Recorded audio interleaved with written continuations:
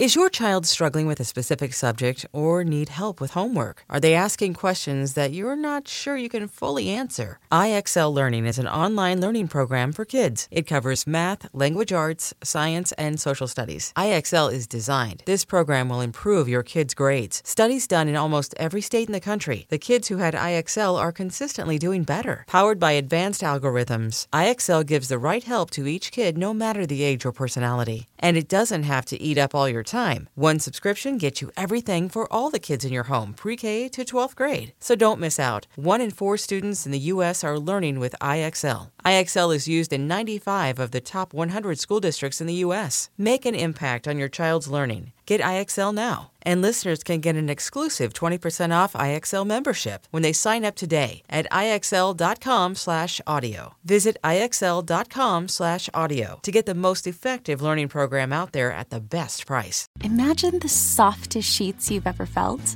Now imagine them getting even softer over time. That's what you'll feel with Boll & Branch's organic cotton sheets. In a recent customer survey, 96% replied that Boll & Branch's sheets get softer with every wash. Start getting your best night's sleep in these sheets that get softer and softer for years to come. Try their sheets with a 30-night guarantee, plus 15% off your first order at bollandbranch.com code Odyssey. Exclusions apply. See site for details. I think it's a problem that I'm at the point in my holiday shopping journey this year where Instagram now needs to catch up with me. They're showing me ads. I go, I already bought that from you, bitch, a week ago.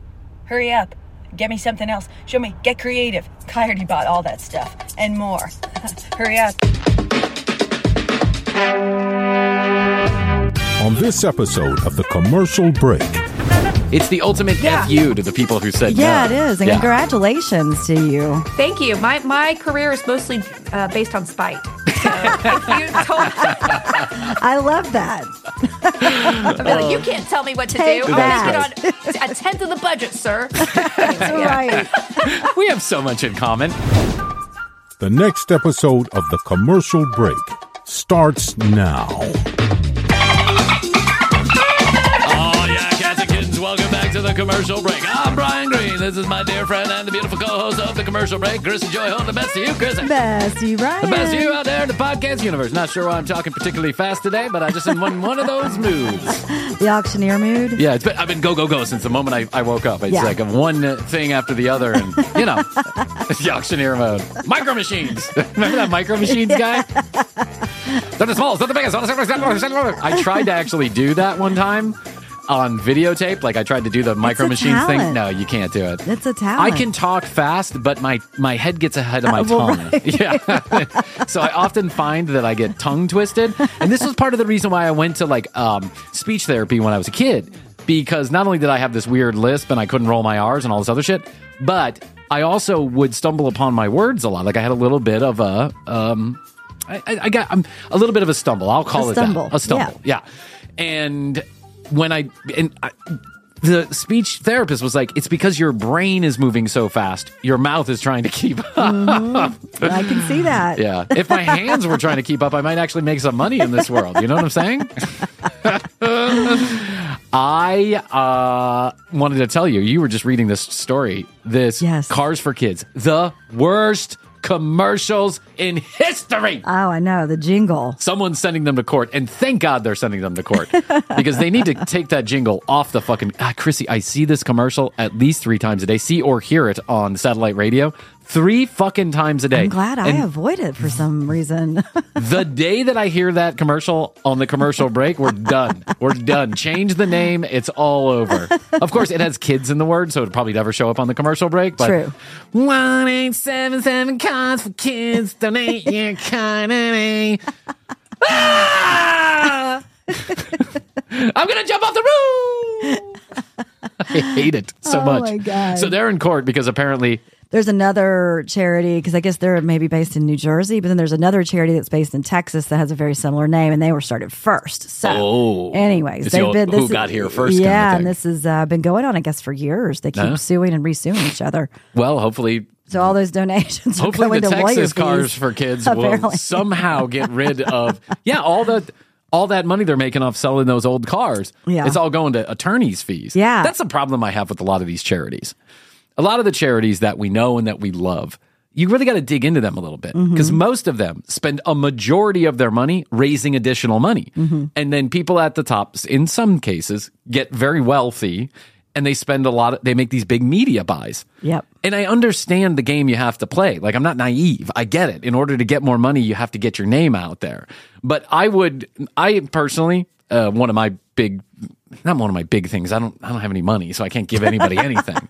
Well, one of the things I'm a big fan of is St. Jude's. Oh, yeah. Because I know that St. Jude's, they have a hospital. They give away free care to children if they walk in the front door, if they're lucky enough to get there, right? And so I like that about them. There's some stuff that I can see that's going on, that's actually going on. But cars for fucking kids? And now they take boats and houses? The article was saying it's expensive to donate your cars and boats. You had to have them towed, yes, and then processed, and the whole thing, and that eats up like 70% of what. Yeah. How could my old Honda with no roof possibly be worth anything that's going to do anybody any good? And exactly where is the money going? They say cars for kids, but is it actually going to the kids? I don't know. Well, I mean, the answer is I don't know. Yeah, a little bit. A little bit of it is. You know what I think it's going to? There's a list out there somewhere where you can, if you they do have a little websites research, and stuff like that. you can see. Yeah, and I was actually looking down it, and I was surprised at how much money was not spent on anything good. Like, they're just continue fundraising parties and donor getaways and all this other stuff. It's like, wow, I donated $5 and I got nothing. I got a mug. Right, which is fine. I don't need the mug. Take the mug, save the money, give it to the kids. Yeah, keep the mug.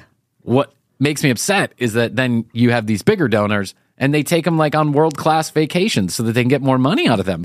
And I'm just like, hey, do your research, kids. Do your homework, children. Do your research, kids, before you donate to Cars for Kids. And I'm not saying they're a bad organization. I don't know that to be true. What I hate about Cars for Kids is that mother effing song. That motherfucking song drives me batty. It drives me loony to the point where I turn off the radio or the TV when I see it. I just can't deal with that song being in my head. Of course, which it is now. So, of course, of course it is.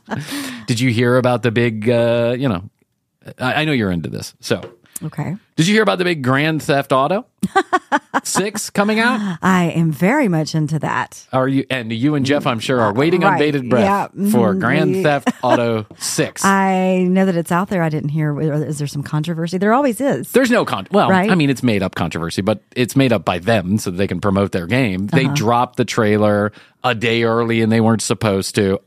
Some company was not supposed to. Come on, give me a fucking break. It's like the most transparent PR push ever. However, I will say this. Grand Theft Auto is extraordinarily popular. Yeah. They have not put out a new version of Grand Theft Auto in 10 years, in a decade. Oh, wow.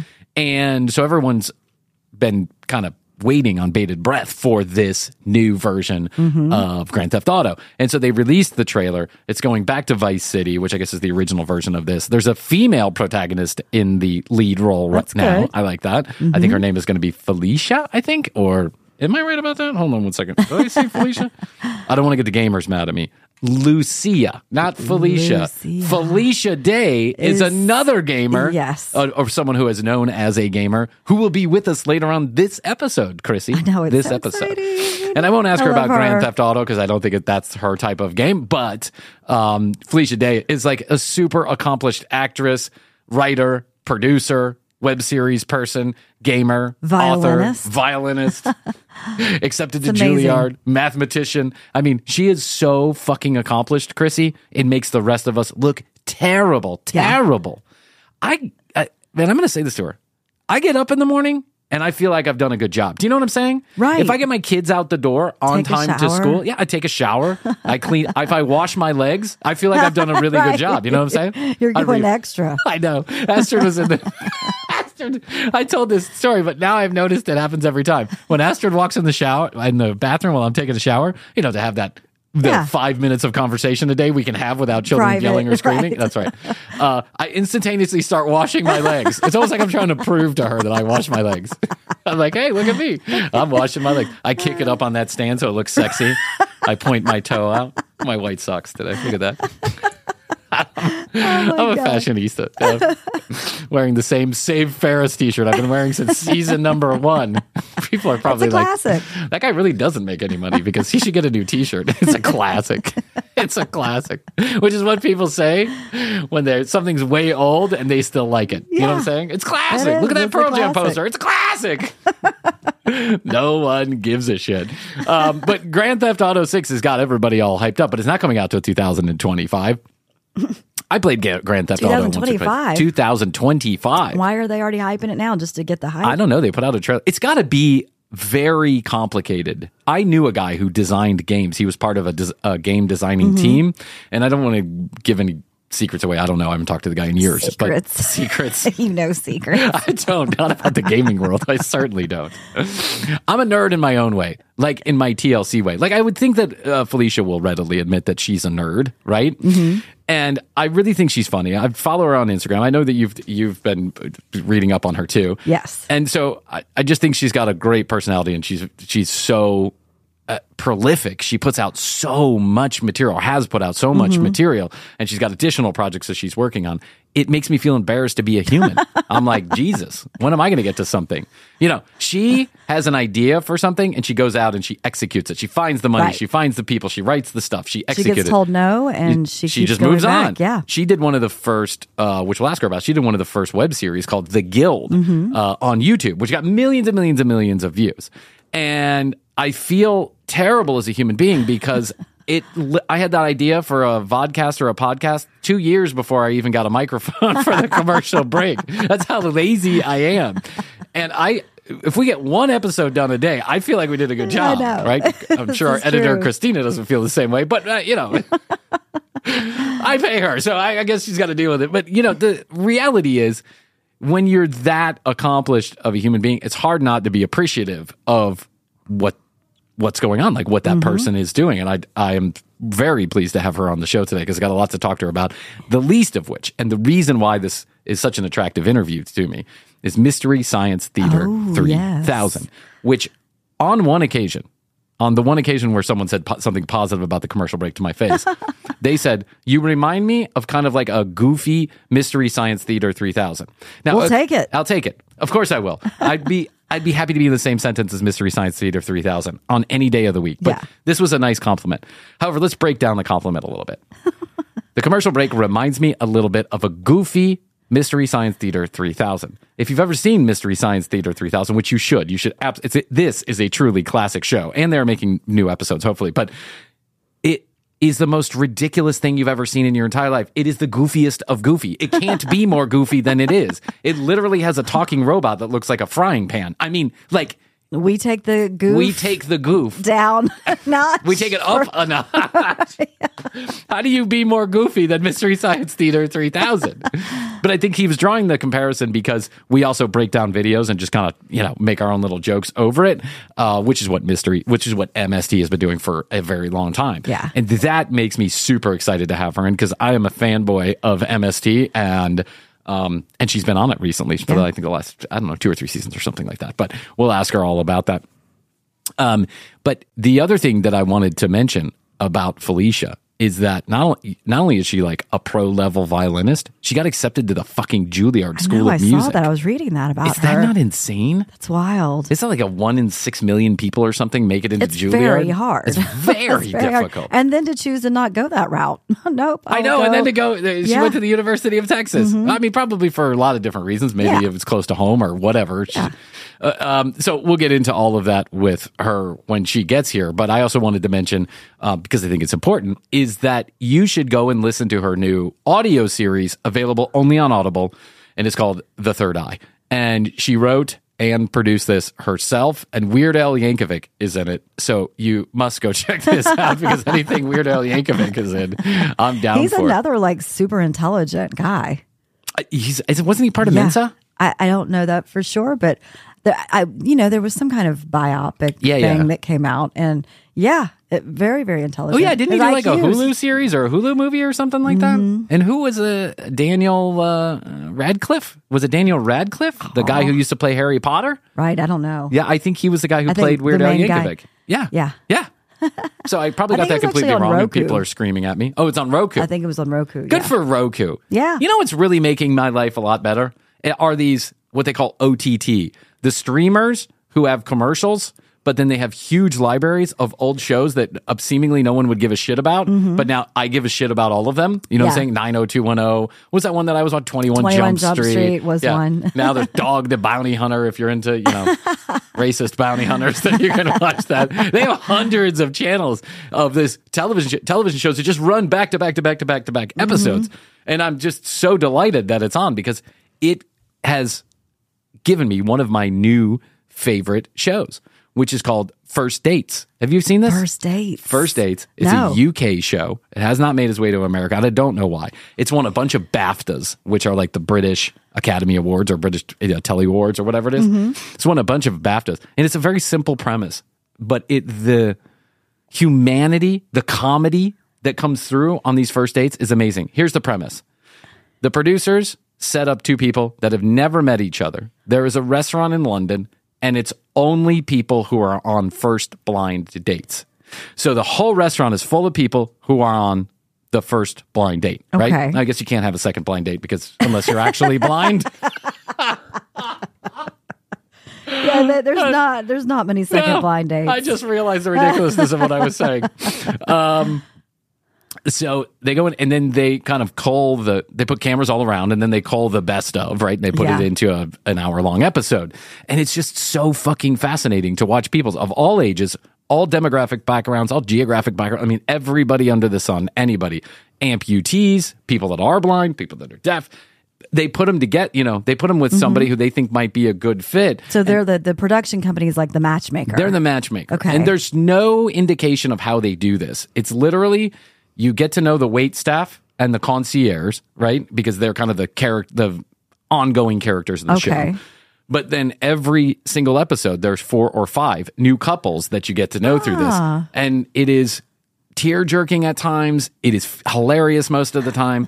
And then the only question that's asked at the end of the date, they get together in, like a room that the producers have set up. They get them together. They ask how the date went. And then they said, would you go on a second those are the only stakes in this particular television show is will you or will you not go on a second date? Would you or would you not like to go on a second date? And, it's about 50-50, I think is probably the average. That sounds about right. But I've watched hundreds of these episodes now. And it came to me because of one of those OTT, one of those streamers, I think Tubi or something like that. Yeah, Tubi's big right now. Yeah. And, not that I don't love my Netflix and HBO and Amazon. I love it. I love all of that. But it's expensive. And so I'm okay watching a commercial here or there if I get to watch the content on my own time at my own pace. On demand. Do you know what I'm saying?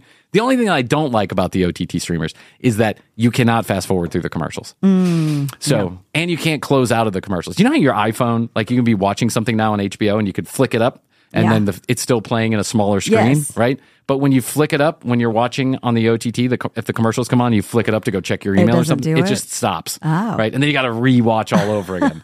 So I say shame on you for that. But otherwise, I'm inviting you into my life. I'm liking what you're doing. I am a fan. Aren't you? Do you have any of that shit?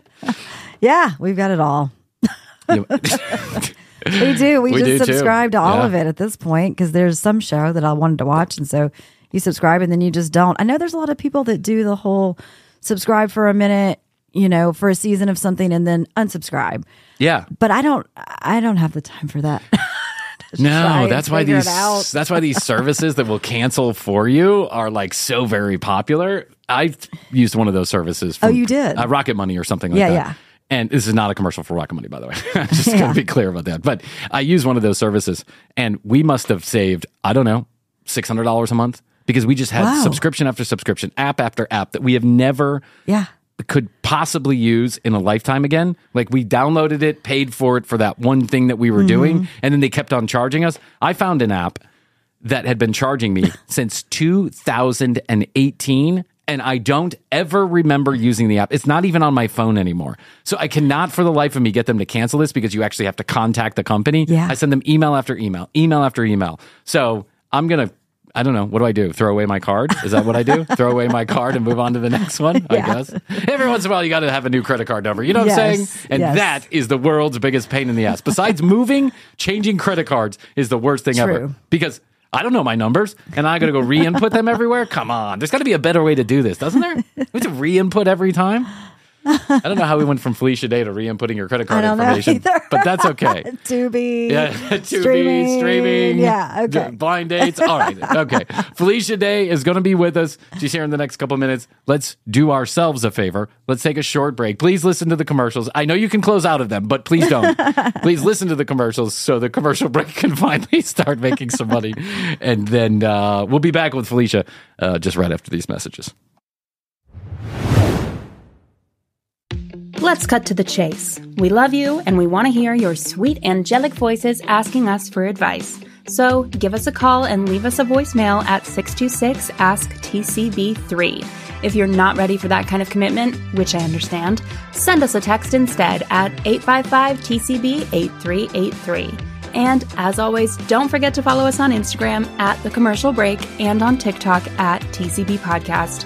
And this wouldn't be a TCB promo if I didn't tell you to go to our YouTube channel, youtube.com/The Commercial Break, to watch all of our amazing video edits. You can also go to tcbpodcast.com to find everything we have ever put on the website.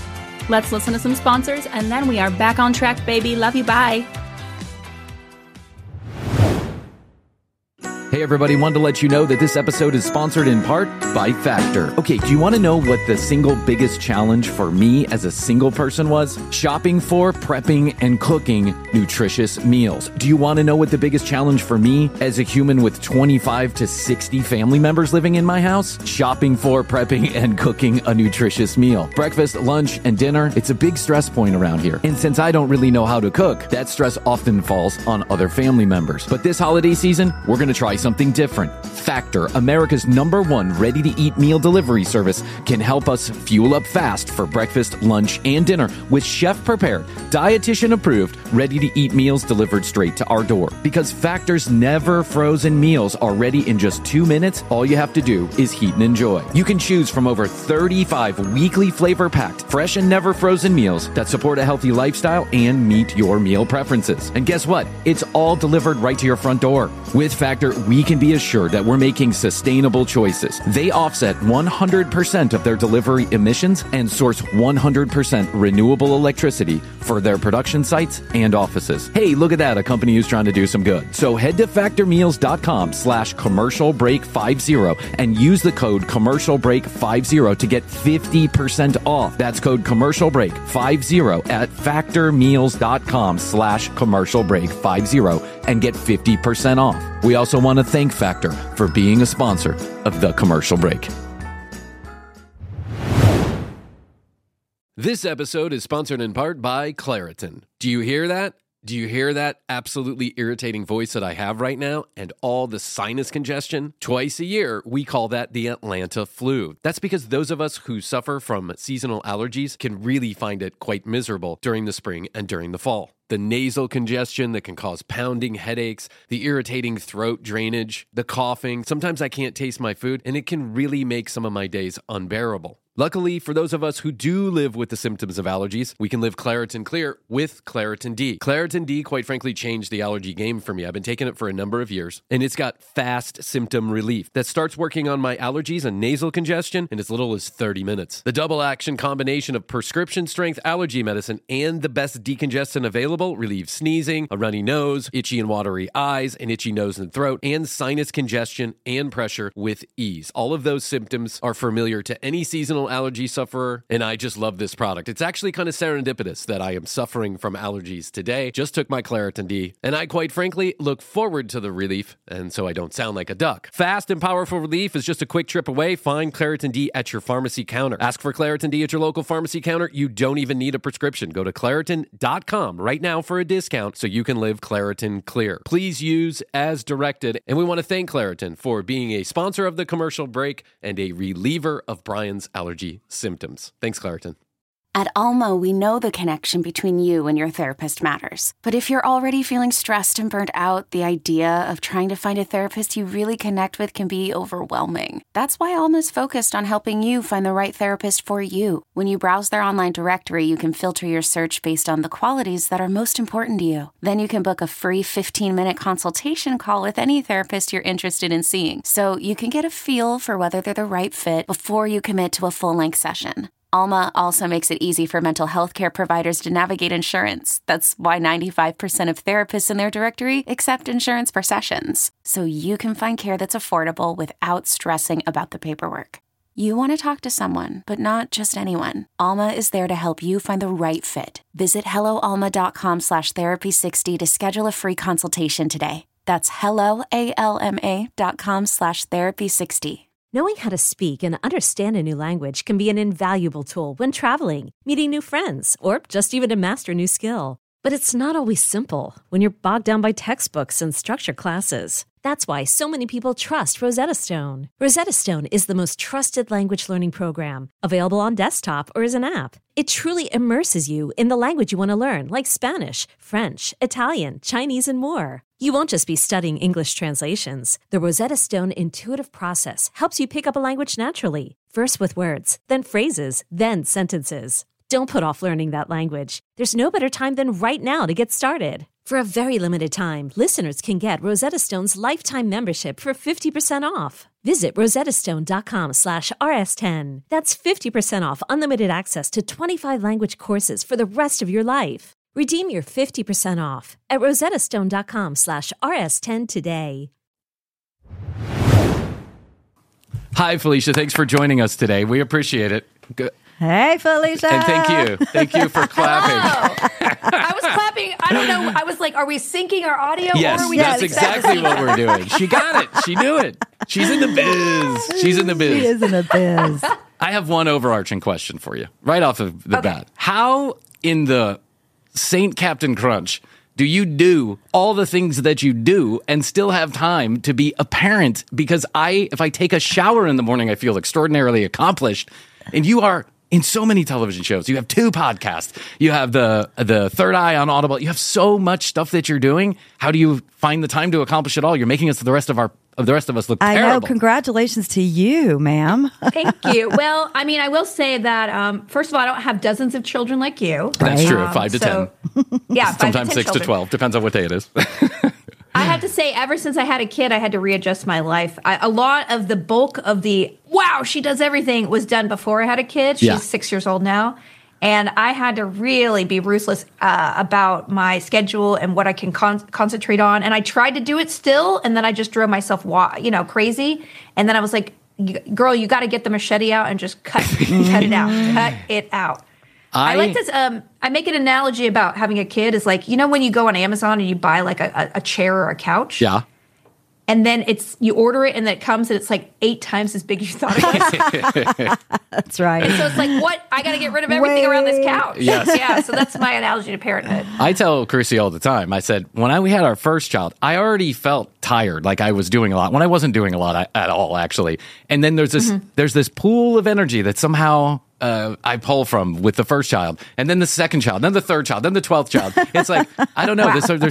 There's this energy to keep going, but the time, but the time doesn't. I don't get more hours in the day, and so I just look at your resume, and I am so extraordinarily impressed at you as a human being and how much you've accomplished. And I want to get into it a little bit. Oh yeah. Thank you. You're born in Huntsville, Alabama, which is not too far off the road from I was excited to hear y'all were in Atlanta. I That's couldn't right. go without people going, oh. They've got a big space program over there too. I went to space camp. Yeah, I bet you went to space camp also. I never got to go, but my grandfather was a nuclear physicist, so he worked at Lockheed. Wow. He also worked for the government. And then my uncle actually helped design, the arm on the space station. Yeah. So, I got a lot of scientists in my family. God. So it's in your DNA. Yeah. She comes from a line of overachievers, making the rest of us look bad. Sure. You're born in Huntsville, but you were homeschooled, right? For most of your childhood? I was. My dad was in I come from a military family, so my dad's family. My dad's dad worked on Redstone Arsenal. He was like, I think, a lieutenant colonel or something like that, or full colonel. And so my dad was in the military. He enlisted in order to get his medical degree done. And so we moved around everywhere. We lived a lot in Mississippi and all around the South, Texas. Louisiana, everywhere. And so that's how I kind of became homeschooled, because we would move around so much. My mom was just like, well, I don't want to keep enrolling you in school. Right. So let's just stay in the house. Fair enough. I've got this. Did you enjoy homeschooling? But I read You're like the opposite of somebody, by the way, that I feel like is the typical homeschool stereotype. Well, you're so outgoing and so beautiful and have done so much. It has been a monumental. It has been a monumental effort for me and a lot of therapy to get them outgoing. I would rather be in my house any day of the week. Well, I was not homeschooled, and I'll tell you what, I'm keeping my therapist's mortgage paid for the last 6 months. So. But you went to 1 year of did you go to a private school 1 year, like second grade? I did. Yeah, it was first grade. I went to preschool and a little bit of kindergarten and half of first grade. And then my mom pulled me out because it was like, she sent me to this super religious school. And this is a true story. They actually had chapel every day, which, it's fine. And it was a really, I guess, very reputable school in Huntsville. But then one day in chapel, I remember this woman, Miss Geraldine, held up a bunch of $20 bills and just burned them and told me that it was the devil's fuel was money. And we were so poor that my mom was like, no, I'm never sending you back. Yeah, not going back there. So she burned the $20 bills in almost a protestation to first graders that money was the this is 100% happened. And as a kid who only got her stuff from Goodwill, I was like, no, give it to me. Yeah. We need money. I mean, even as a 5-year-old, I was like, no, that money is precious. I need it for my mom. Yeah. So she just pulled me out. She was like, this is not happening. And we just never went back. And I'm not saying that it was the most thorough education, but I turned out fine-ish. I would say so. Well, I think you're okay. Something had to have gone right for you to become, graduate at 16? I read that you graduated college at 19 years old. You went to college at 16? Yeah, I went to college at 16. I was 20 when I graduated, and then I got a math and a music performance degree because I was so bored at home. I would just practice my violin all day. And so, now I'm getting a Southern accent, y'all. Yeah, come on down. The water's warm. With it. Yeah, I'm from Chicago, so I mean, you're from Chicago. I am, but I've been here for almost 30 years, so it's not like I just fell off the turnip truck. I from think Chicago. mine may be a little bit more. Yeah, Southern. she's a little bit more Southern than I am. Yeah, yours is pretty. You're not like Madonna, who just moves to England and is still British. Madonna can be quite ridiculous. Yeah, you be you. I'm not going to judge anybody. If nobody's being harmed, just do what you need to do. Fair enough. True. Okay? Fair With enough. your face or your voice. So I forget what you asked me. You're too delightful. I asked you. You graduated 20 years old. Oh yeah.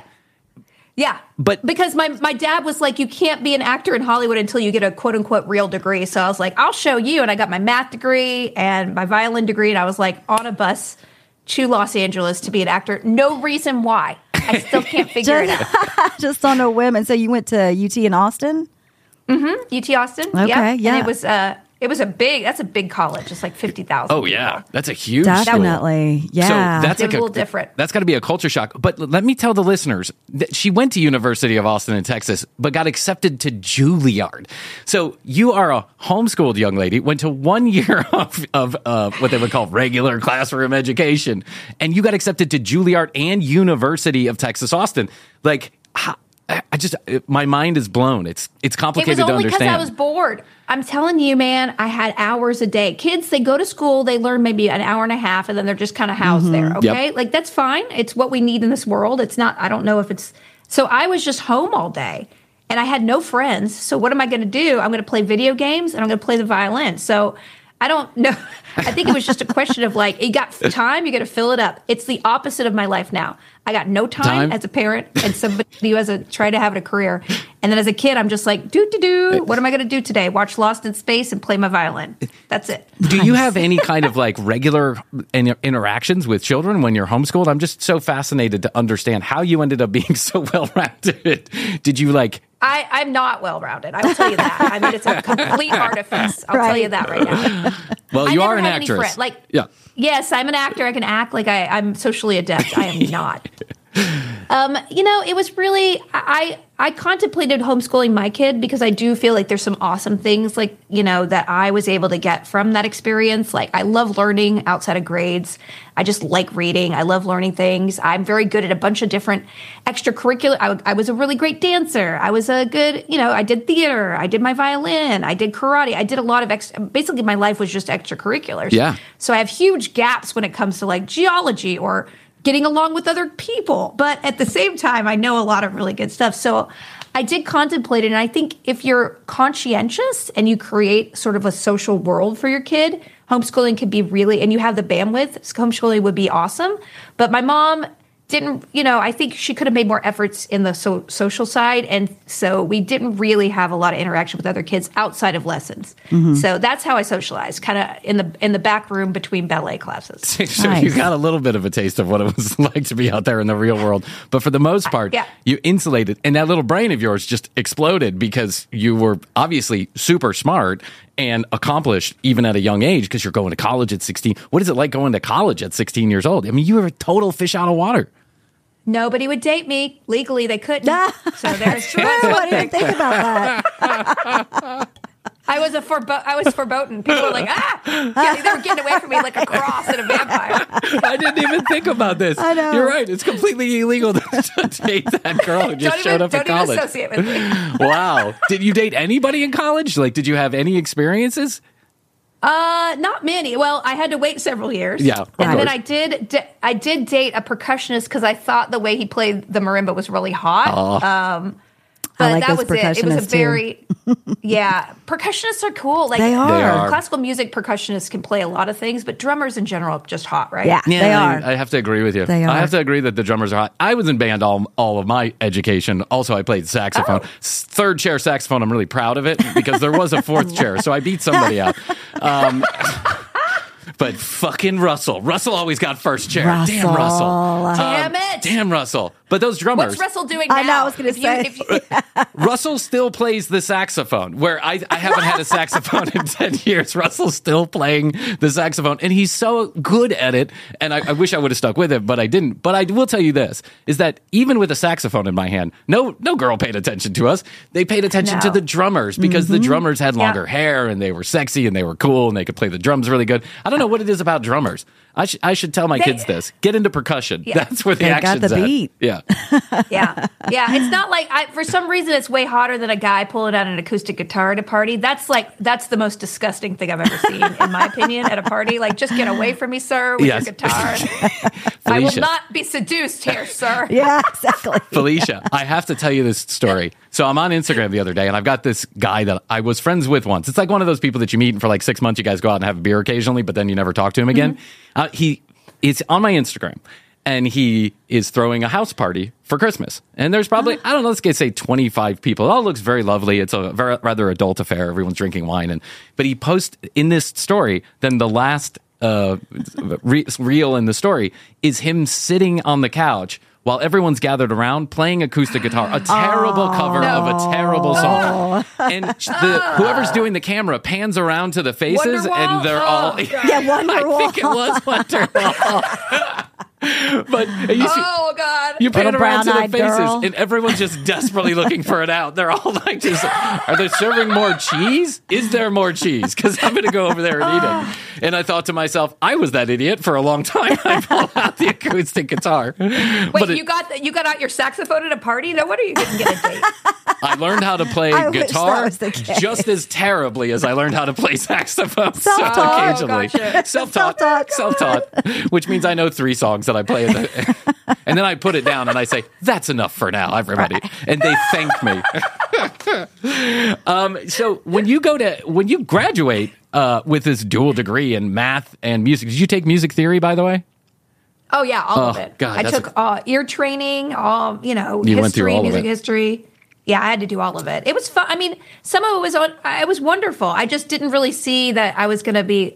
I did a lot of like gig playing as well to pay, I actually, it was a very good job. I would play lots of like church services and weddings. But that's why I will never have a wedding, because I've seen the dark employee side of a wedding. I'm like, never. It's a horror show. Yeah. And I was just like, I didn't know what I was going to do. I didn't know I didn't think, hey, this is it.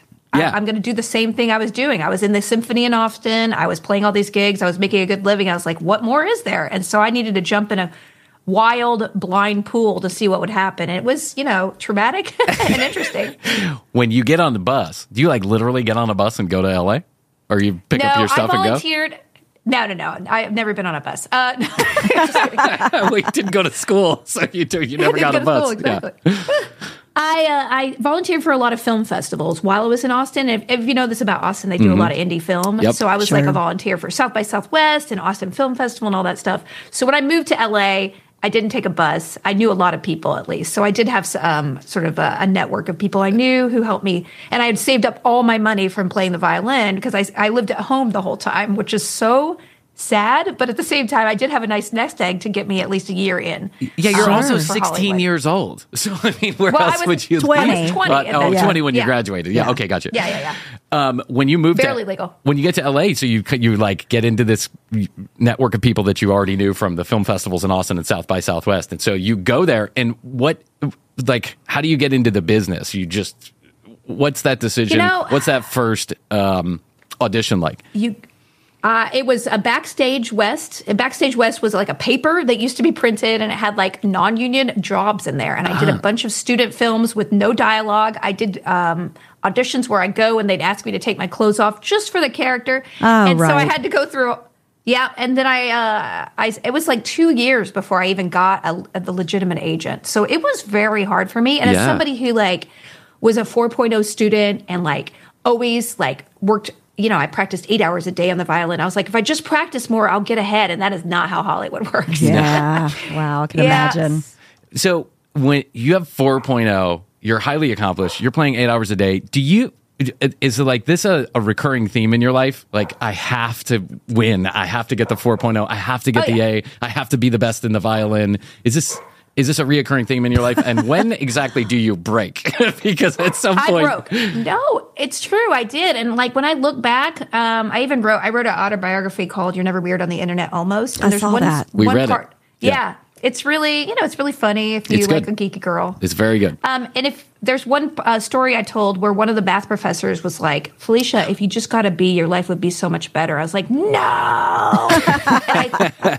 I think back on that moment, I was like, yeah, it would have made my life better because the whole for this false sort of front I needed to put up for everybody of being perfect and being the best. It is. You're right. It's just something ready to break. It is. And I definitely did break myself later when I started a company and I just was making 40 hours of video a month, and it was just insane. And, at a certain point, you got to care for yourself and not just worry about your outsides. And I broke, and that was probably when I started becoming a functional human, or at least pretended. Yeah, I see some of my kids, they get anxious sometimes when they don't do something right or they can't get something. And I'm always just quick to remind them that you're perfectly imperfect. No one's going to get it right 100% of the time. And there are, in my mind, there are huge lessons in failure. And from a guy who's failed more often than he's succeeded, I understand that. Yeah. No, it's very true. My biggest life lessons come from failure. Now, I was never a 4.0 student. That's not to say I didn't try, but I was never a 4.0 student. But do you kind of wish you had that B in that class so that it would have 100%. Yeah, it may have. 100%. I wish I had been a total slacker, just doing whatever it is in a closet you need to be doing as a total person who isn't applying themselves. I 100% do that. And for my daughter, I think that's a wonderful thing to give as a parent, a mindset of growth, personal growth versus trying to achieve for other people. Yeah. And when she wants to drop out of a lesson, I'm like, okay, great. And I know that she'll probably resent me one day. Yeah, you tried it. If it's not for you, I'm not going to make this you. And also if she tends to be something really good at something, I'm not going to be great, now you're a violinist, go. That's right. equally as bad. Yeah, I mean, I think when you teach as a person, when you put so much internal pressure on yourself to accomplish what some people might call the pursuit of perfection, you're just sowing the seeds of your own disappointment, right? There's no such thing as perfect 99% of the time in this world. And And so I think it's just such an important lesson to learn about failure. But one that I did not learn myself until I started the commercial break. And then I was like, it just can't be perfect. It just can't be perfect. I can't put out these many episodes and be perfect every time. I have to give myself some grace here, some grace and some space. When you got to Hollywood, did you, originally you were a commercial actor? Like you were doing commercials? I did a lot of commercials. If you look on YouTube, you can see me eating Cheetos and selling Starburst and all, like 20 different products. And I was so blessed because I tended to do really well in those situations. Yeah.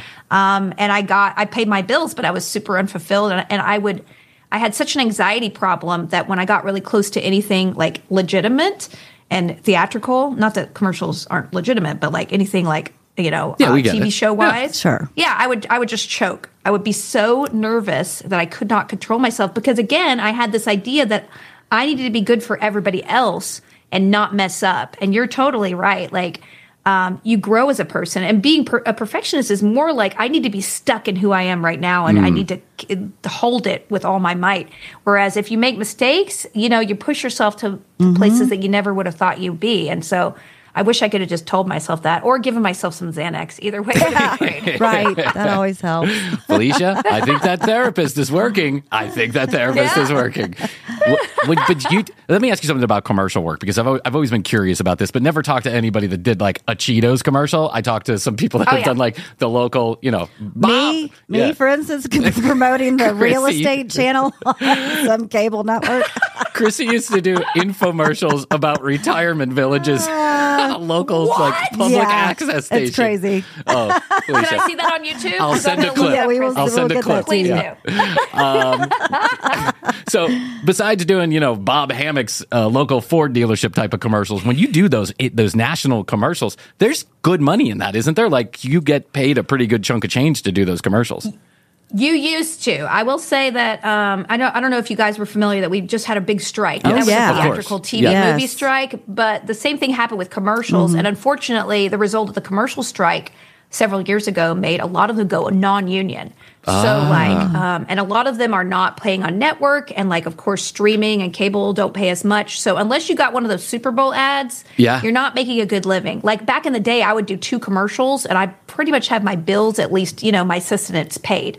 And anything else I got was kind of gravy. And that was like, you can't really do that nowadays. Unfortunately, you do a lot and then you'll get your day rate and maybe a little tiny bit of residuals, but you won't get those big paydays that people used to get, which is, it's frankly sad. It's really hard to be a middle-class actor now. And that's one of the examples. But, it was a good living. It kept me in the business because I think I would have quit and gone back to violin if I couldn't have paid my bills at all. For years, it took me to get into a place where I could get TV work. Do you think you would feel fulfilled as a violinist? Like, do you ever look back on that and go, man, I'd love to be sitting in a chair somewhere, playing in front of a couple thousand people as a violinist? I know what my life would have been like. I had to teach. I would have done my weddings and church, and Easter, and then I would have been in the symphony and then maybe done some cool like gig work, session work, and that would have been it. And I think if you look at my resume, you'll see a ton of stuff. And earlier, like, how do you do it? I was like, I just change my mind every time I do something. So I'm the same way. I think we're a lot like that too. I'm just like, I don't want to do what I did before. And I just jump into, I want to see what'll happen. And that's why I did this, Audible project. And then I'm doing a stage play next year. And it's like, can you just settle on something, Felicia? No, I absolutely can't. Tell us about your Audible project. Yeah, tell us a little bit about the Audible project. Yeah, so the Audible project is called Third Eye. It's a fantasy comedy adventure, and it's kind of like a TV show for your ears. Yeah. So it's like 7 hours of a TV show, but it's only audio. And it stars me and Neil Gaiman and Will Wheaton and Sean Astin. Wow. And all these amazing people. Weird Al does a cameo for me. No way.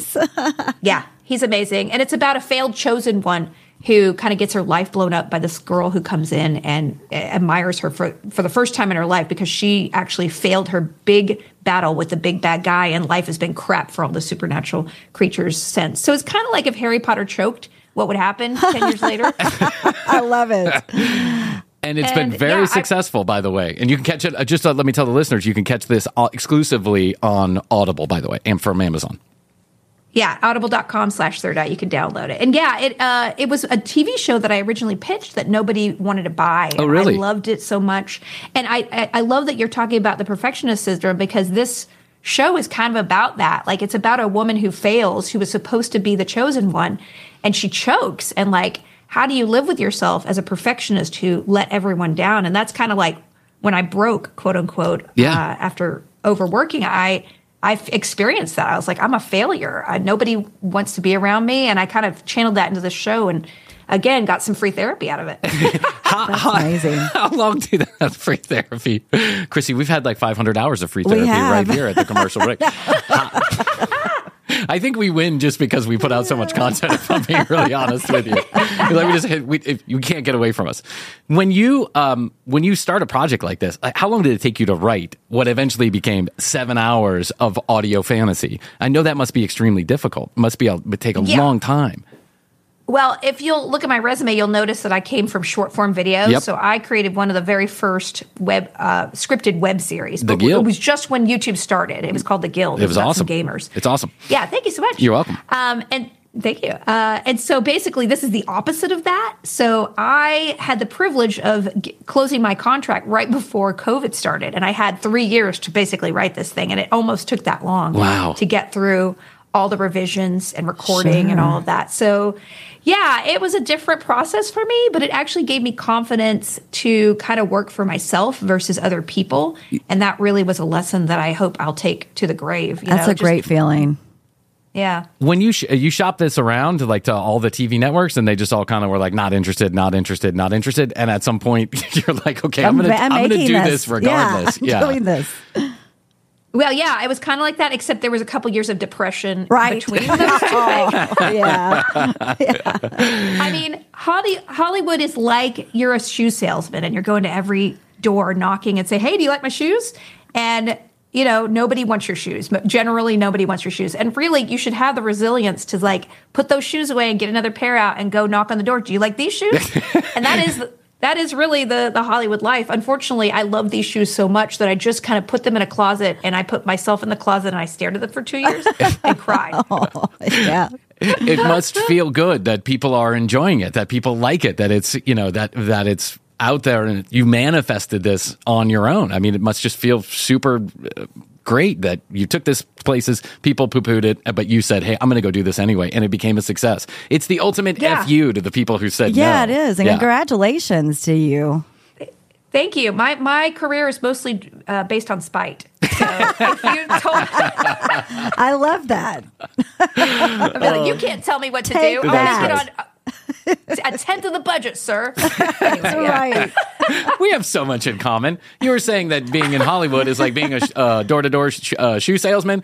Podcasting is like being a door-to-door vacuum cleaner salesperson. No one wants your vacuum cleaner. When you did one of the things that when I'm looking over your life and I'm reading about you and we're doing research about you, one of the things that hits me is that you and I are of similar age. And me being a little bit older than you, by the way, and you look much better than I do. Yeah. But it's all Hollywood. It's a Hollywood. No, I'm just kidding. Send me your makeup artist. Yeah, really. My dad. Well, here's the irony. My dad's a plastic surgeon. What? But he just retired, so now all the work I need done, I can't get done for free. And I'm like, Dad, wait, this was not good timing. I know. Your dad cannot even hook you up with a little bit of Botox here and there. Nope, illegal. And he was in the military. He's like, nope, sorry. Very straight. He's very black and white. Boy. Yeah. I don't know. Let me get to your dad. We'll have a few drinks and I'll see if he can just cut me up a little bit. Put a syringe in his hand. Yeah. Get in there, sir. I'm losing my butt. Can you put some things in there to stuff it up? The older I get, the less butt I get. One of the things that I recognize about the parody in our life, or really not the parody in our life, is that we were born no internet. We come into adolescence and some form of internet is coming, right? Emails and dial-up and AOL and all this other stuff. Yeah. You really embrace this from the get. You're like, you are one of the first web series on YouTube. You're there, you're in it, you're embracing it. And that really, I think, tells a story about how you just had the foresight to understand that this platform called collectively the internet could be a great place for a creative outlet. Did you... am I reading that right? Were you like from the beginning, you were like, oh my gosh, this is a great way that I can, get out there and do things? No, I okay, mean, great. You must admire me more than I do myself. But no, I mean, listen, let me repeat. I was locked in a house with a computer and a violin. Yeah, okay. So that was my childhood. And actually, my grandfather, being a nuclear physicist, used the early internet because it was primarily for scientists. That's so right. Yep. he gave us a computer, and I used like early internet, like CompuServe and all these services that went bankrupt before the internet started. So yes, you're right. I was way before the times there.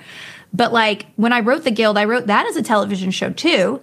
And nobody wanted to do it because they didn't understand that people could play games together online at that time. It was like 2006 or 7. Yeah. And so when my friend who had done some sketch comedy was like, hey, we could do little videos and upload them, I was like, I'm desperate because I've been rejected so much by Hollywood. Let's just do this. And the minute I got comments on a video and I got like a hold of fans who actually enjoyed my work, I was like, oh, I could do this myself and people will enjoy it. I'm not making money, but I love it. And it was the fulfillment that I needed in my life that I didn't have anywhere else. And we are living in a beautiful time when people can do that. They can make a podcast. They can make a video. They can make anything they want, a book, and they can, own direct. the release of it. Yeah, it's beautiful. I totally agree with you. I mean, if it wasn't for the RSS feed, Chrissy and I would still be two unknown human beings knocking around somewhere. And I do think the beautiful thing about the day and age that we're in now is that no matter what you're into, no matter who you are, no matter what message you have to deliver, good, bad, or indifferent, creativity knows no bounds, and you will find the audience, the audience will find you if you keep at it and you know where to, serve up the goods, so to speak. And I think go ahead. I'm just saying, I mean, listen, there's a lot of people poo-poo TikTok and podcasts, but there are people talking about things that mainstream Hollywood would never be okay with. Like, sure. I'm looking on TikTok and people are like animating, stuffed taxidermy mice. And I'm like, I want to watch more of this. Nobody in Hollywood would say go with it, but it's just beautiful. And talking about like women's issues, like, I saw, there's a huge underground thing about menopause and like women who have no voice in mainstream media.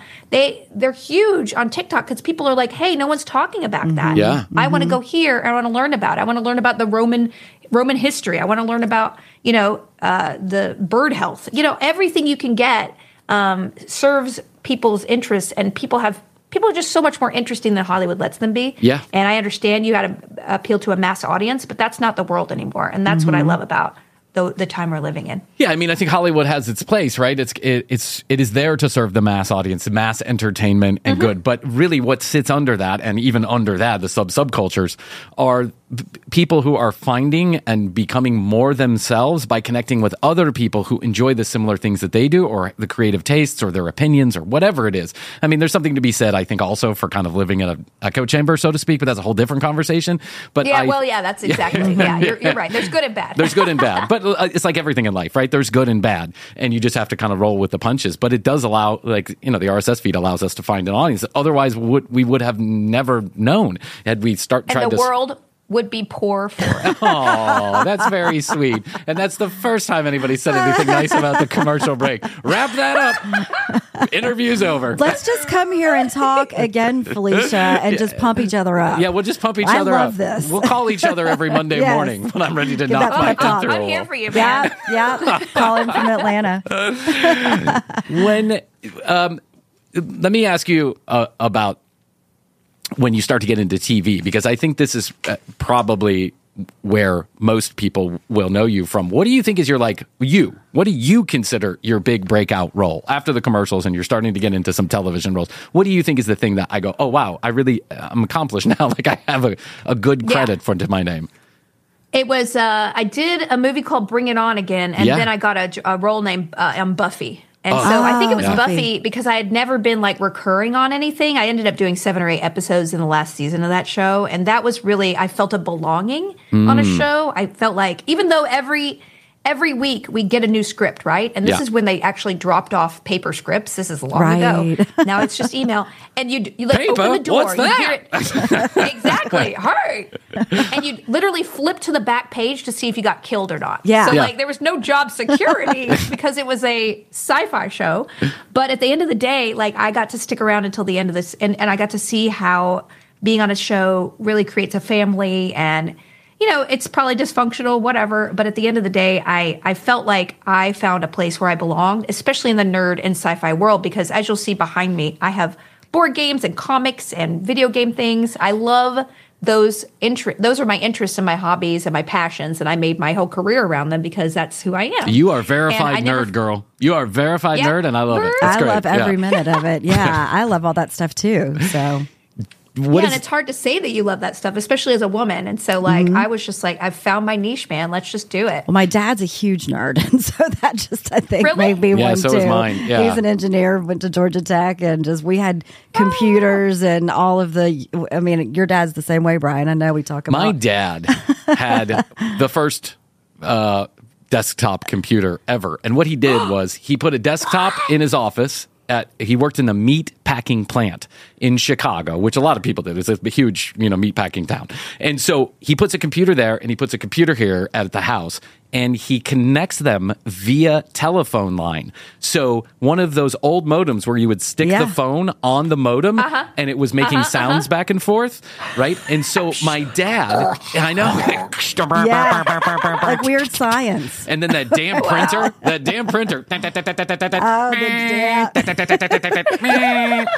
So my dad would go home at night and he would finish his work at the computer and then it would be at his computer the next day. So it was like an early form of the internet, right? He was communicating and he set this all up himself. He is nerd to the core. And he's really a technology first kind of person. When he finds out about some new technology and he thinks it's interesting, he really gets himself into it.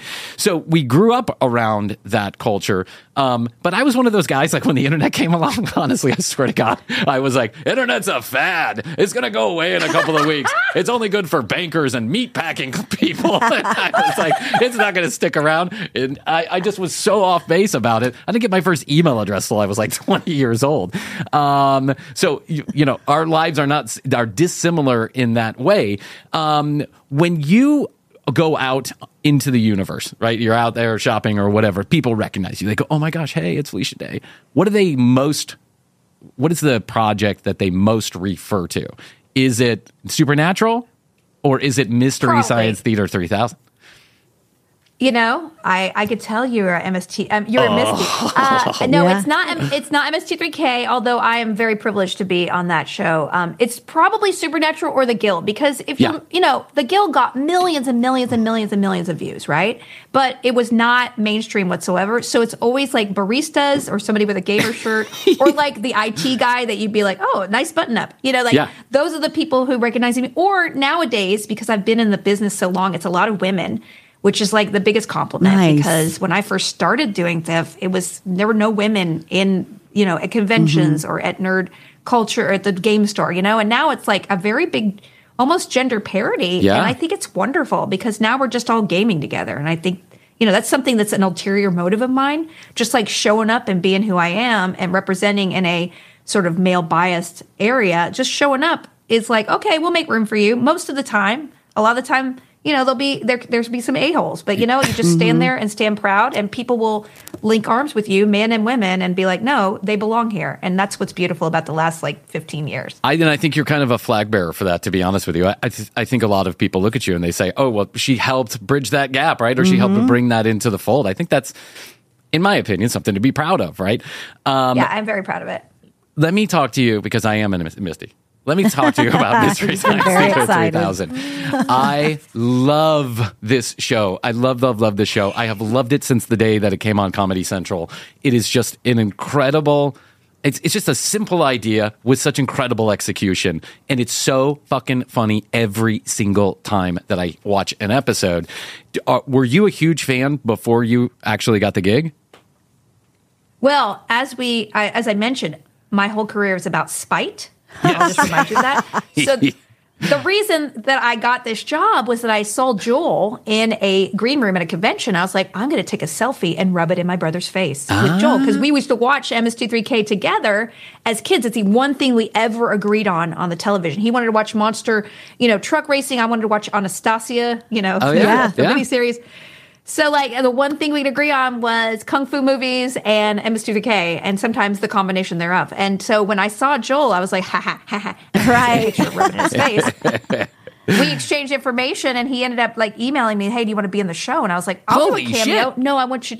Yeah, I was like, I was trembling when he said, "I want you to be a forester," because that's the bad guy of the show. Yeah, and I got to be. Yeah, it's whenever I hear his voice in real life, I think, oh, I'm listening to a television show. That's how iconic Joel is for me. And yeah, it's a great show. Me too. Fun. I would freak out. It's just a little kind of fan question. Do you think there's going to be a season 14? I know you're crowdfunding for it right now. Am I mistaken? I think the crowdfunding, they missed their mark on the crowdfunding, but Joel said he's regrouping, and next year he's going to go back and try a different tactic and kind of figure the show so that he can continue. And the wonderful thing is it's been going on for 30 years. Yeah. We did 2 crowdfunded years, or 1 crowdfunded year, 1 year on Netflix, 1 year crowdfunding, and hopefully we'll be able to do another one, whether through distribution or another crowdfunding thing that's a little bit different. So yeah, I'm really excited, and I hope to be part of the Misty world forever. But you can see all the episodes on either Tubi or thegizmoplex.com is the website they built out. So go ahead and check it out because it is very, very funny. Nice. If you have not seen Mystery Science Theater 3000 and you're a Commercial Break fan and you're a Felicia Day fan, you will love it because I don't even want to explain it. You just have to go watch it. But just know you're in good hands with Mystery Science Theater 3000. Give it a chance. Very good. Drink some wine, eat your edibles, sit down, relax. We'll watch a couple of the episodes. You made me spit.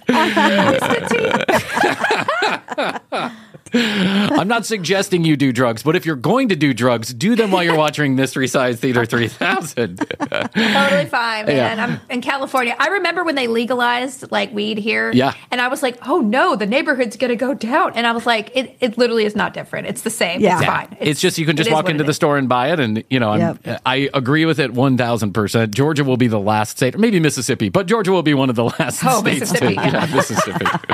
Yeah, they are not tech forward in Mississippi. I'll just tell you that. No, we love our Mississippi. That's where I was homeschooled. Yeah. That was one of the reasons why my mom didn't socialize us. We went to one homeschool meetup, and we were not religious, but the people who were in the Gulf Coast of Mississippi were very religious. I remember a girl wouldn't swing with me because she said that and this was when I was 9 years old. She was like, oh, I can't swing. My skirt might go up and people might see my ankles. I'm not kidding. Oh. This little girl said that. Yes. God. So ankles. Not ankles. Our scene. Not our scene. Ooh, yeah. Chrissy's showing her ankles today in the studio. And I got to tell you, I could barely control myself. Yeah. I love that narrative. Men can't control themselves. Just control yourself. You'll be okay. Exactly. You can do it, sir. I have a question. From our producer, who is a big fan of yours. Okay, here is the question. Her name is Christina. And Christina has to know. Christina has to know, are you still into fanfic? What is your relationship with fanfic these days? I do love fanfic. I love it when people take stories, because let's be honest, it's hard to write your own story. I have been delaying my own fictional novel for years. I actually have. One day I'm going to.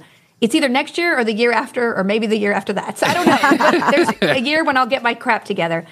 But I think fanfic is wonderful because it gives you a world and some characters to play with and put together and build a story. And if that gives you confidence to start your own thing, or that's the end-all be-all, God bless you. You go with it. As somebody who's created worlds and stories and characters, to see other people take ownership of it to create their own little playground, I think it's fantastic. Yeah. I am now I haven't read a lot of fanfic lately, but I've been reading Lit RPG, which is this, it's basically a video game in novel form. And I read 3 of these books a week. It's literally about a person power leveling. I know. It's an addiction. Yeah. I got to write my own to deduct them all.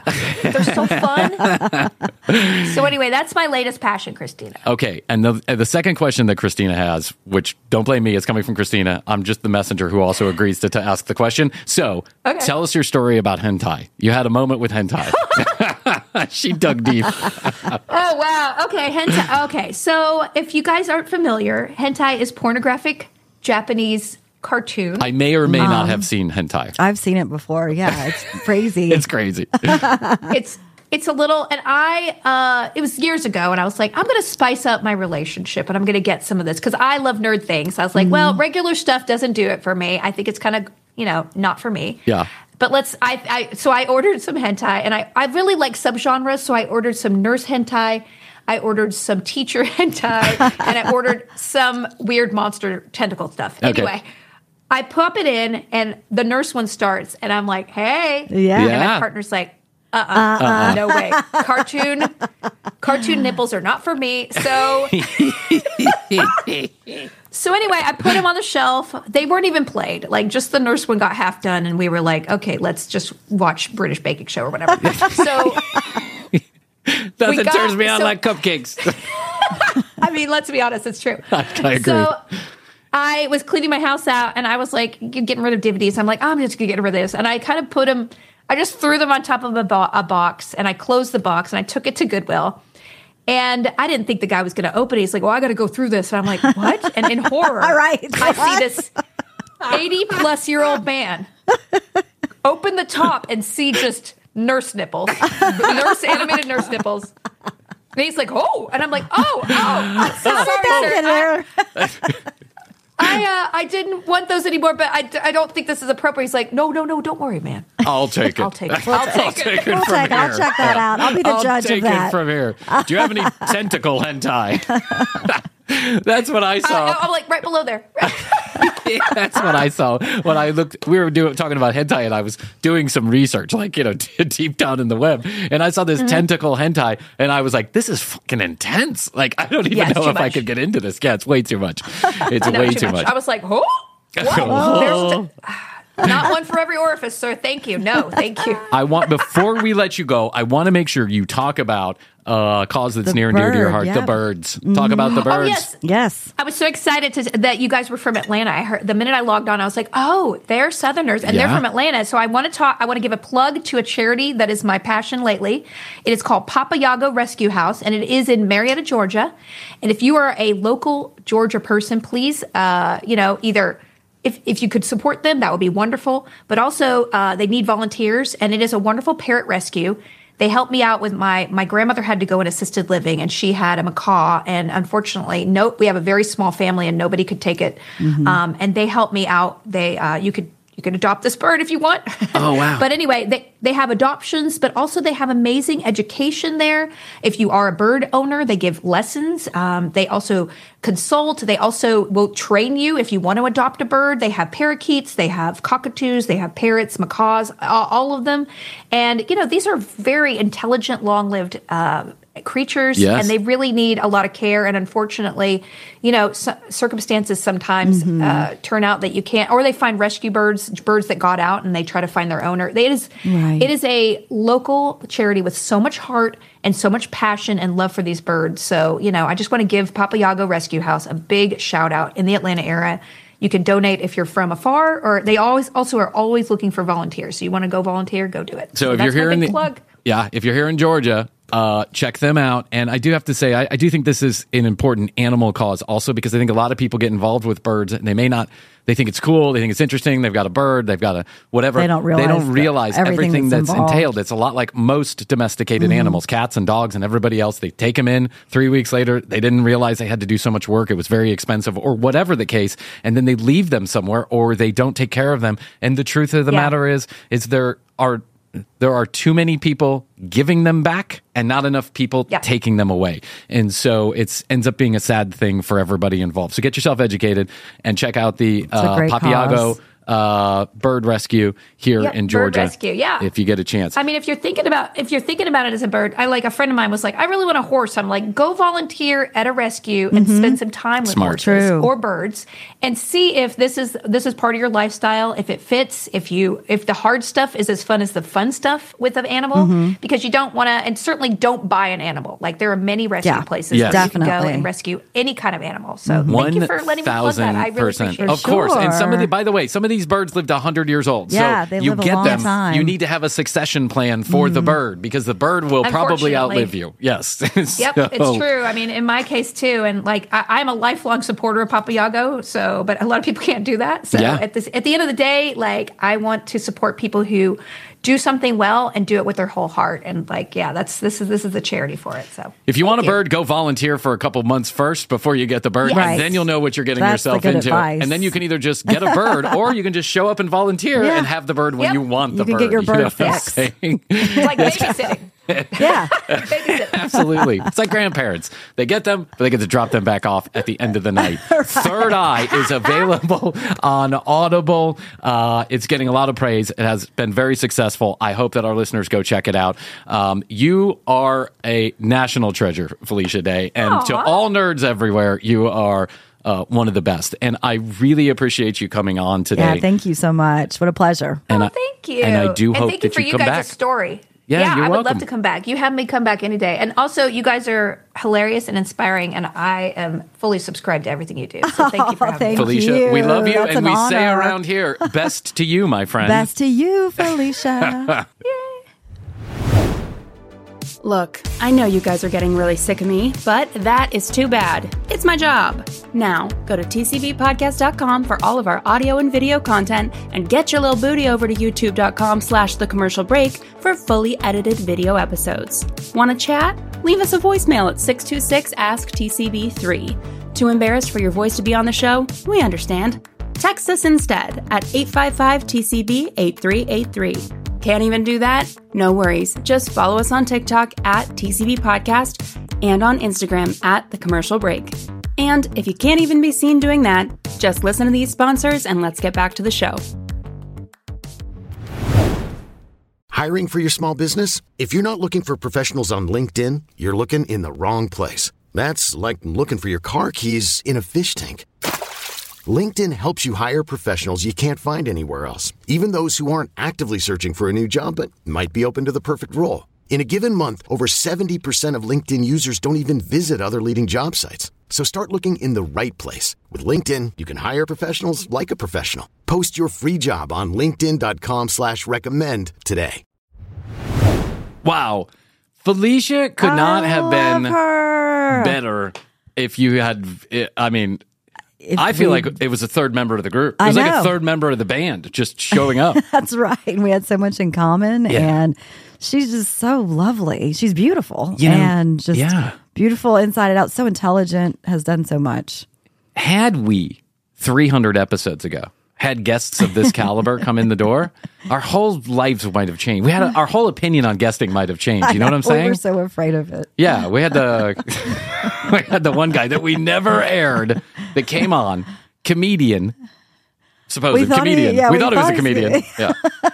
And so let me break the fourth wall for you just a little bit here. This is well known. You should know this.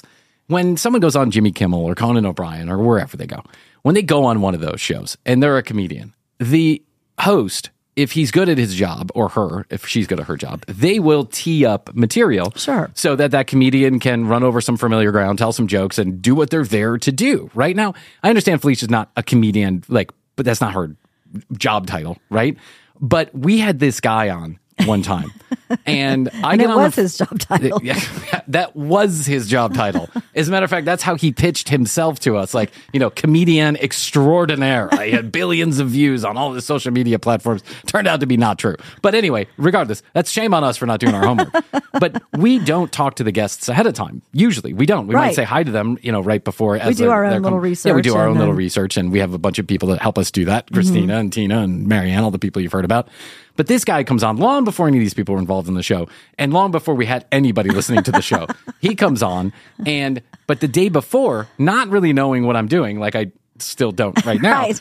I get on the phone with the guy, and we have a long conversation. And I say, hey, listen, I've just watched, some of your stuff, and let me tee up a couple of these for you. And he says, yeah, that's great. Let's do it that way. Okay, great. Let's keep it natural. Let's keep it organic, but I'll make sure I throw in a few questions that can lead to some of your more famous material. I guess if you could call it that when three people watch it.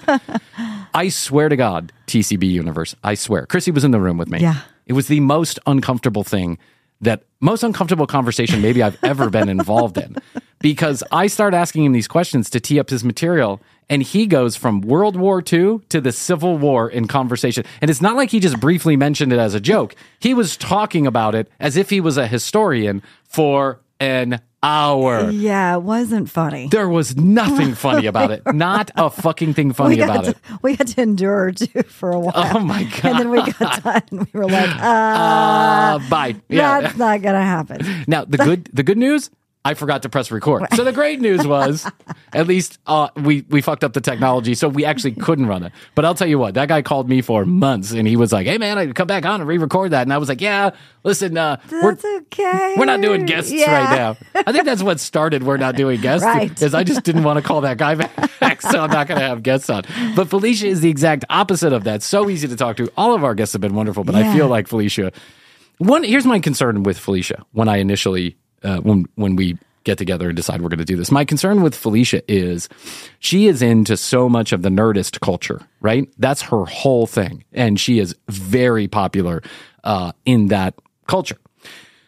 I am not. I'm a nerd in my own way. Like, I'm a nerd when it comes to like Dr. Niles Arden on TLC. I can tell you every episode of My 600-Pound Life, right? Or I could tell you about the little family or whatever. I can tell you about that stuff. I'm a nerd in my own way. We all are in our own way about our own things. But I'm not a gamer necessarily. I'm not necessarily into the nerd culture. I'm into MST, but that's, an exception, not the rule. And so you get a little nervous that you may not, be able to talk the lingo. Yeah, you wouldn't be able to talk the lingo. I could not have been more wrong. Oh, we had so much other stuff to talk about. We didn't even get to the fact that she had just been to Costa Rica. We have our Costa Rica connection. Just like Steve-O, I wrote, 26 bullet points down that I could go over, and I got to 3 of them.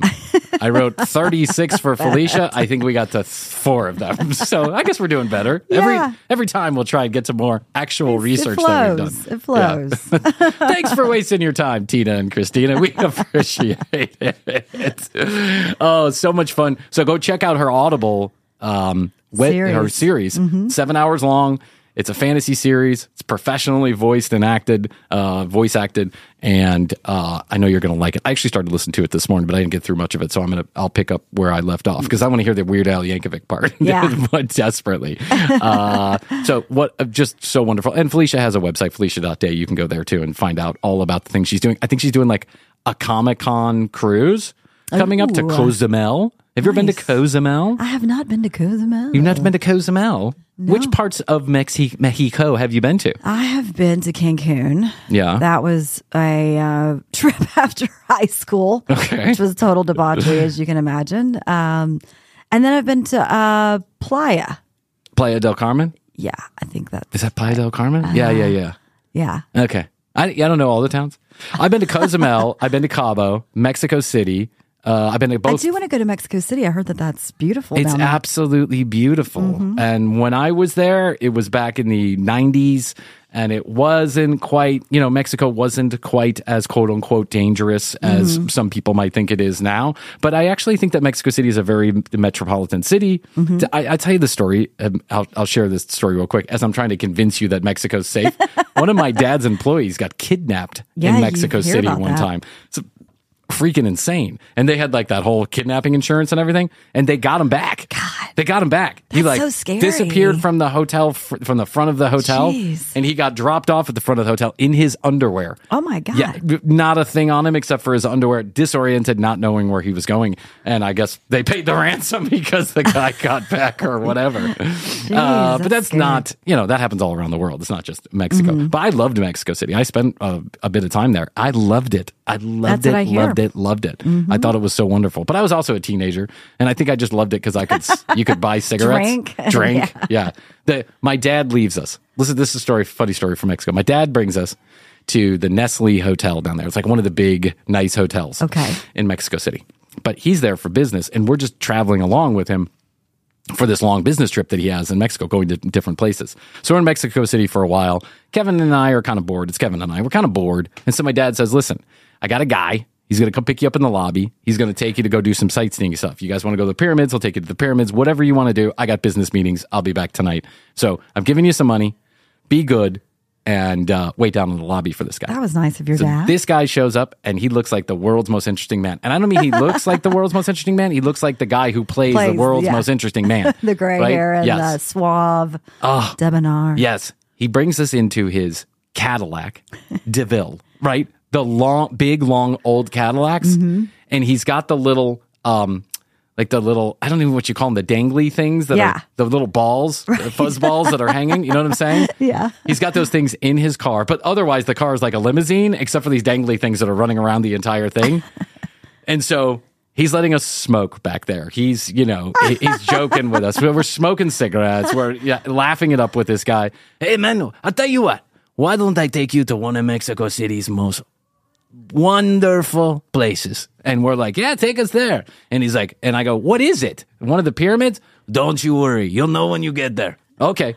Pull up in this Cadillac DeVille, this old dusty road in the middle of the fucking desert. And there's like a shack in the middle of the desert, right? We go in there. It is an agave plant, a tequila plant. And they are making tequila there. And they have a tequila tasting table. But the table is not where like a bartender is sitting up there pouring you a little nip of the tequila. It's just shots of tequila hanging out ready for you to take. A basket of limes, a plate with salt, and hundreds of shots of tequila. Your teenage fantasy. Well, I'm not a big drinker, so I don't I didn't drink as a teenager really, but I took a shot, right? Well, Kevin gets into it. He's like, he's like going shot for shot with the world's most interesting man. The guy drives a Cadillac DeVille. You're not going to outdrink him. And so Kevin does this. Then the next stop is the pyramids, like the sun pyramid and the moon pyramid, the Ra and Re and whatever that stuff is. So you can climb up this, but it is like at a 90-degree angle. You have to literally climb like a ladder. I've seen them, yeah. And people don't make it up there, and some people fall sometimes. So Kevin and I managed to make our way up to the top of the sun god pyramid, and Kevin is fucking hammered. I think he threw up on the top of the pyramid, if I'm being honest. Yeah. Adding more to the lure of the Americans don't know how to travel. Right. So on the top of the pyramid, I'm wearing this belt, right? I got a belt, jeans on, whatever I'm wearing. I'm sure I'm wearing my blue Doc Martens with my baggy jeans.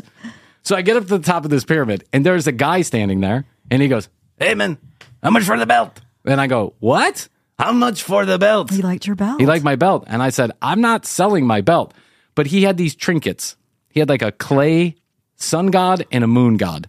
Right? These two clay trinkets, probably worth collective 30 cents. And I go, but I really like those two trinkets that you got there on your, he's like a blanket out or whatever. And I was like, but I like those two trinkets. I give you the trinkets for the belt. And I was like, oh, really? And he was like, yeah. So the entire trip, I only brought one belt. My pants are falling off. Every time we go somewhere, my pants are falling off. Yes. My dad had to buy me a belt downstairs in the lobby because Brian decided he was going to give his away. A little trade. Oh, listen, I can't be the world's most interesting man because I don't know how to behave. I love that they were selling trinkets at the top of this famous pyramid. Exactly. Yeah. Well, listen, they sell trinkets at our most famous places too, like Walt Disney World and Washington D.C. Like, you don't know any of those monuments? There's some idiot there selling a T-shirt of some kind. That's true. Yeah, but in 2023, you got to be careful about which T-shirt you buy. You know what I'm saying? You don't want to give the wrong message or end up at the wrong protest. Right. That's all I got to say. Thanks so much to Felicia Day for coming on the commercial break. We just had an absolute blast. We will have her back. There's no doubt about that. If she comes in April, if we can find a way to put a third chair here, maybe we do that. Let's do that. Maybe we just bring her here to my one-story double-wide trailer. My daughter's, what should be my daughter's room. One of my daughters. So thanks to Felicia Day. Go to her website, felicia.day. Please check out her Audible series, The Third Eye. And once you get done doing all that, go to our website, tcbpodcast.com. More information about Chrissy and I, the show. You're going to like it. Go to the website. It's a great website. We paid a lot of money for it, so please go visit it. All the audio, all the video. And you can get your new Piggy Fronting sticker by hitting the Contact Us button. Click the drop-down menu. It says, I want my sticker. Give us your physical address. If you want us to sign it or something, please let us know so that we can do that for you. And when you get done doing all of that, give us a text message. 626 Ask TCB, the number 3. 1-626 Ask TCB, the number 3. Questions, comments, concerns, content ideas. Ask Brian's mom. Ask TCB. Ask anybody anything. You could just go ahead and shoot it off to us. We would love to hear from you. And you can leave us a voicemail there too. But if you leave that voicemail, just be aware that we may use your voice on the show. And that makes you be mindful of what you say. You know what I'm saying, Chrissy? Because I actually have one really good voicemail But then she called back like 5 minutes later, left another voicemail and said, please don't run that voicemail. Because she gave some identifying information. And I'm so bummed out because I really like the voicemail. Oh, whatever. Anyway, and you get the point. Add the commercial break on the ever-growing Instagram. Veer Das. We had almost 1 million views on that Veer Das reel. It's crazy. That's wild. So add the commercial break on Instagram, TCB Podcast on TikTok, and YouTube.com/the commercial break. The Felicia Day interview will be up there, so go check it out. All right, Chrissy, I guess that's all I can do for today. I think so. But I'll tell you that I love you. I love you. Best to you. And best to you. And best to you out there in the podcast universe. Until next time, Chrissy and I do say, we always say, and we must say, goodbye.